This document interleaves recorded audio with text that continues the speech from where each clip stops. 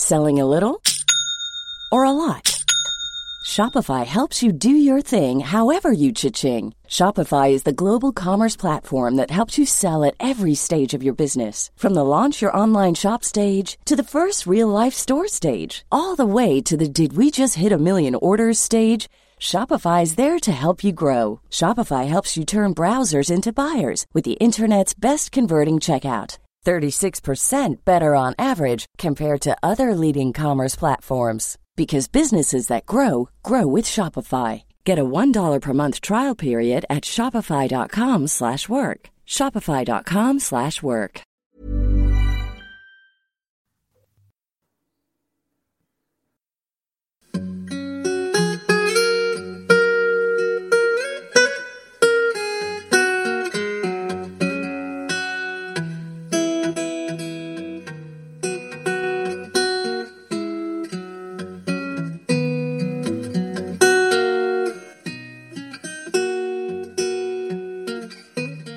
Hello everyone and welcome to the History of England. This is 264F, Rebel Queen 7, Jana non Regina. On one of the documents from the chaos of the 19th of July is a note in the margin of a document. It's written in the hand of William Cecil himself. It reads, Jana non Regina, Jane is no queen. As he stared out at the riot, fires, cheering and celebration on the streets of London, Jane's father Suffolk would have known that his daughter was finished as queen. All that remained was to know her fate and his own. Eventually, amongst all the euphoria and their hopes of survival, a group of councillors finally turned their thoughts to the Tower, though it was of Suffolk they thought rather than of Jane. Would Suffolk fight on for his daughter? That would be embarrassing and awkward, and to be avoided. So, like the villagers seeking Vlad, the councillors gathered a crowd of about 1,000 men apparently, told them to grasp their pitchforks, and in the evening air they proceeded to the Tower, torches held high, no doubt. When they arrived, Suffolk gave orders for the councillors to be admitted to the Tower, and finally they stood before Suffolk. They didn't mess about with any preliminary regrets or anything like that, it was straight down to business. As of this day, the 19th of July, Jane was no longer queen. Proclaimed publicly on the 10th, deposed publicly on the 9th, that's the life of Solomon Grundy, the 9 days queen. As he turned to go back into the royal apartments, how Suffolk the father felt about the task ahead can only be imagined. Suffolk found Jane and Guildford at supper when he returned, surrounded by attendants as befits a queen and her consort. Jane herself would have been sitting on the royal chair which had caused her so much discomfort, the canopy of state over her head. As her father entered the room, everyone fell quiet. Suffolk walked over to his daughter. He could not think of what to say. Should he speak of his shame, or his regret, of his fear for her? What were the right words? In this task, as with so many others, Suffolk failed to find an answer. Instead, soundlessly, he reached up and ripped down the gold silk canopy of state over Jane's chair. And only then did he find the words that this place did no longer belong to her, having to submit to fortune as changeable and envious of its own gifts. You must put off your royal robes and be content with a private life. Even when news is disastrous, there is a sense of relief at finally knowing the truth, isn't there? Sorry, bit of pop psychology there. But Jane had never been prepared, asked or wished for the throne of England. Of everyone involved, she's the only one to have acted blamelessly and dutifully throughout. And even here her father could not bear to tell her the whole truth, that the prospect of a private life was dim indeed. Maybe it was some sense of relief, though, that was reflected in Jane's reply to her father. I much more willingly put them off than put them on. Out of obedience to you and your mother I have grievously sinned and offered violence to myself. Now I do willingly, and obeying the motions of my own soul, relinquish the crown, and endeavour to solve those faults committed by others if, at least, so great faults can be solved, by a willing and ingenuous acknowledgement of them. It's classic Jane, really. There is acceptance, duty, self-deprecation, but there is also a hint of steel. She does not let her father and his accomplices wholly off the hook, though honestly, a bit of screaming, yelling and shin-kicking would have been entirely in order. Her next question would be the hardest of all. Jane asked her father, "Can I go home now?" She was 16, raised in an atmosphere of piety, learning and duty. 9 days was nowhere near long enough to complete a political education, and the question is loaded with so much naivety that once more her father's courage failed. He could find no answer. He simply turned his back and left the room. At some point that evening, as Jane and Guildford watched the dancing fires from their windows and heard the cries of joy for their destruction, maybe they realised the possibility they might never leave the tower. In East Anglia, none of this was yet known, of course, despite the various sets of galloping hooves. On the 20th of July, as Paget and Arundel galloped towards Framlingham with desperate, bowel-loosening speed, Mary was reviewing the troops that Rochester and her household officers had managed to build for her. They had done a good job. She came out from the castle to the fields outside, riding a white horse, which, alarmed by the mass of men that greeted her, reared and kicked, and Mary was forced to dismount. But she managed it all with grace and the majesty to which she had been trained for the last 37 years. As she reviewed her army, 10,000 strong, with artillery and cavalry, one onlooker doubted whether they could have given greater adoration to God if he had come down from heaven. Back in the castle, Mary was told that Arundel and Paget were waiting for her, still soiled from their ride, quite possibly pushing at each other to look as though they'd got there first. Maybe a bit of pinching was going on under the robes. Who can tell? They brought with them a letter of such obsequiousness that I simply can't bear to read it because I can't afford the cleaning bills. The letter confirmed that Mary had been proclaimed Queen in London by the Council, and that, like the mountains, her enemies were laid low. What a gift that must have been. Mary would not have to fight. She was rebel queen no longer. Her first act was to order a crucifix raised in her chapel and a mass said in celebration. Now she could celebrate as she wished, and pretty soon everyone else could celebrate as she wished too. Paget and Arundel received their reward. They were allowed to kiss the royal hand and be received back into her royal grace. This was a good thing for them. It meant that their heads would remain in close proximity to their necks, where they were comfortable. For Arundel, however, Mary had a further task. He was to go and arrest Northumberland and take the traitor to London and throw him into the Tower, with as contemptuous a snarl as you like, and with added flounce. Meanwhile, Northumberland had spent the night of the 19th of July at Cambridge and spent the 20th gloomily watching his army melt away in front of his eyes. In the late afternoon of 20th, he was brought a copy of Mary's proclamation as Queen from London. Northumberland now accepted defeat, if he had not done so in his heart already. He called his officers to him, told them to accept Mary, and added his self-justification pitch that everything he'd done had been at the behest of the council, and thus a delightful symmetry was established. Northumberland said he was just following orders, Gov, and the assembled council of 20-plus rich, powerful adult blokes said that naughty Northumberland had bullied them, the horrid man. As far as Northumberland's army was concerned, well, if you hadn't scarpered already, you certainly scarpered now. The sound of scampering scarperers rustled over the gentle Cambridge countryside like a million bunnies on a social. It was to be a day of deep joy for Northumberland, of course. Next arrived a stern letter from Council telling him to submit and disband his army. "What armies?" said the Duke, examining his sleeves. Now it was official. Northumberland went down to the marketplace in Cambridge for one of the many moments of extraordinary drama in an extraordinarily dramatic story. Northumberland went with the men whose adherence to his adventure was total and unmoving. Edwin Sands, the Vice-Chancellor of the University, whose religion had tied him to Jane, and John Gates, whose loyalty to religion and to Northumberland kept him where he was. At his side also was his family, 3 sons, his brother Andrew Dudley, and Henry Hastings, the Earl of Huntingdon and husband of Catherine Dudley, his daughter. It appears that blood is, after all, thicker than water. They announced the proclamation of Mary as Queen. Now, it was traditional at such an event to throw coins into the air, into the crowd, for celebration.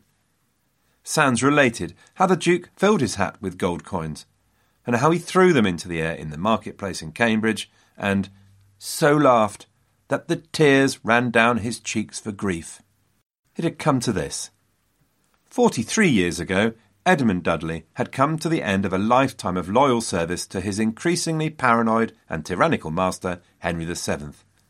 Sitting imprisoned in the Tower, he had written of the Tree of the Commonwealth, about how the country should be governed for the good of all, before being executed as a sacrificial offering to mark the start of the reign of a new young king, Henry VIII.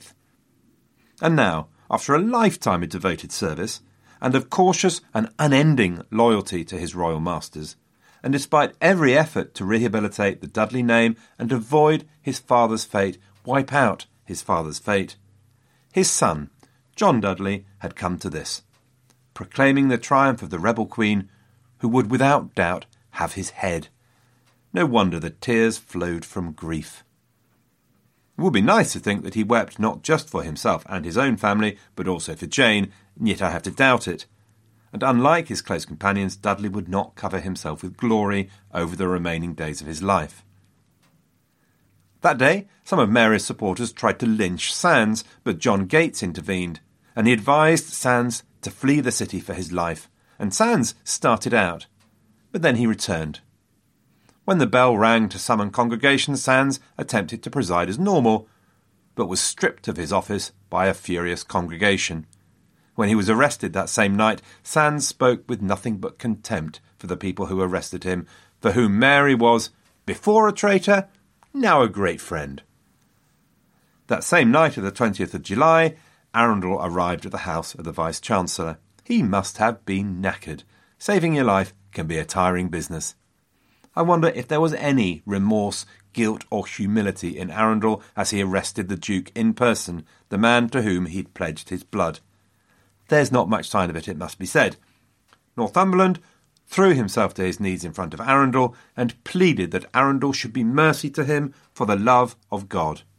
And consider that I have done nothing but by the consent of you and all the whole council.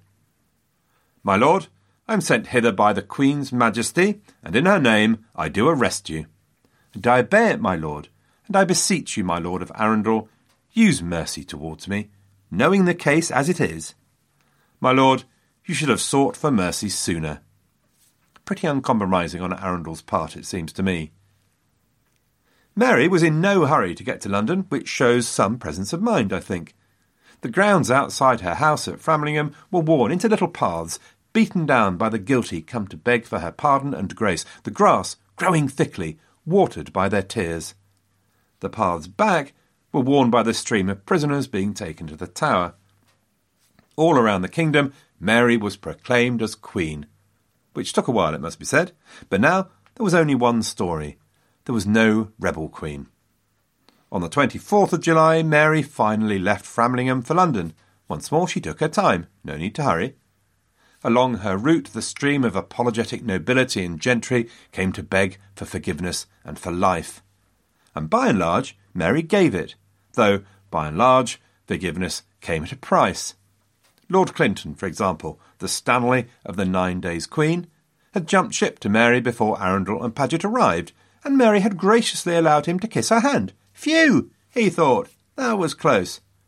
Which was less his thought when the bill arrived. One grace for the use of £7,000. A massive price that would leave his family in debt for years.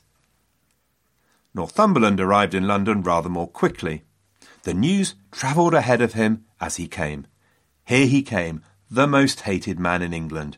The news spread, rippling in front of him like a sound wave or like a virus.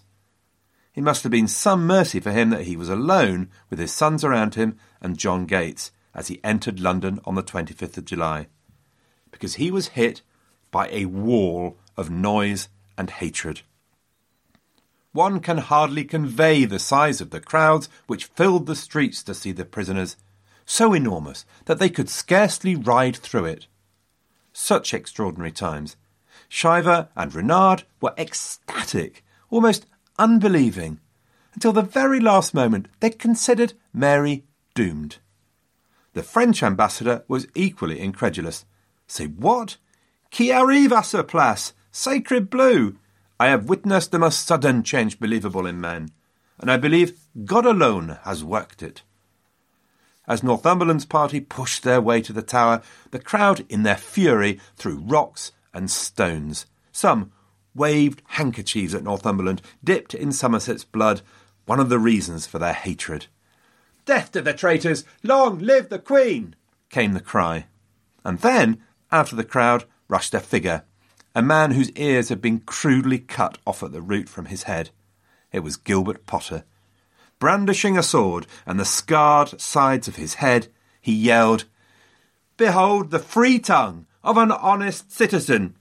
As you have disfigured the head of an innocent man by the mutilation of his ears, so you be dragged to the punishment due to treason and parricide, according to your deserts." Parricide, eh? In the background, there were a few dissenting voices, not yet swept away by the euphoria, going so far as to say that men should see the Antichrist come to life and popery in the land. Despite the fury of the crowd and the tears of his son Henry at his side, Northumberland kept a calm countenance all the way to the Tower. There he was greeted by the new warden, John Gage, and the men were taken to their prisons to wait to learn their fate. As they went, they would have been watched by a small, pale 16-year-old girl from her new lodging in the Tower complex near Tower Green, no longer in the glory of the royal apartments, but comfortable nonetheless. After her father had torn down the canopy, Jane had retired to a private apartment with her mother and her ladies and the Duchess of Northumberland. But even this mild form of comfort couldn't last long. Suffolk told Jane's ladies they should leave to save themselves from further wrath. The Duchess must leave to do what she could to save her family, and even Jane's mother must leave. It must have broken Frances's heart to leave her daughter, but she was the only hope of her family now. She was the one with a relationship with Mary. On her prayers and her pleadings, all their futures rested. What's a bit harder to understand is what happened next. Suffolk took himself to Tower Hill. There he proclaimed his loyalty to the new Queen Mary and accepted Jane was no longer Queen. That's understandable, you would have to do that. But then he left the Tower. How could he do that, ladies and gentlemen? I can't see it would make his situation any better. His life was in the hands of his wife's persuasiveness. And so, how could he leave his daughter alone in the Tower? Talk me through that. The royal apartments were now a ghost town, through which Jane and Guildford walked, while wary and you'd hope sympathetic servants watched. Eventually, Mary's guards arrived to take them away, and they were separated. Guildford to the cold stone walls of the Beauchamp Tower, already carved with the names of previous inmates, which you can see today, I'm told. Jane was taken to Tower Green, to the house of the jailer Nathaniel Partridge, to live under his care. From there, she'd have seen the stream of lords being taken to their prisons to await their fate. On the 25th of July, she'd have seen the arrival of Northumberland and the Dudley boys, and seen the father separated at last from his children. Jane now sat down to write for her life and for her conscience while she waited for the judgment of the victor, Mary Tudor. It would not be until the 3rd of August, 1553, that she would have heard London erupt with joy and hope as the new Queen rode through the streets. Jane waited alone with her jailer to see what her fate would be.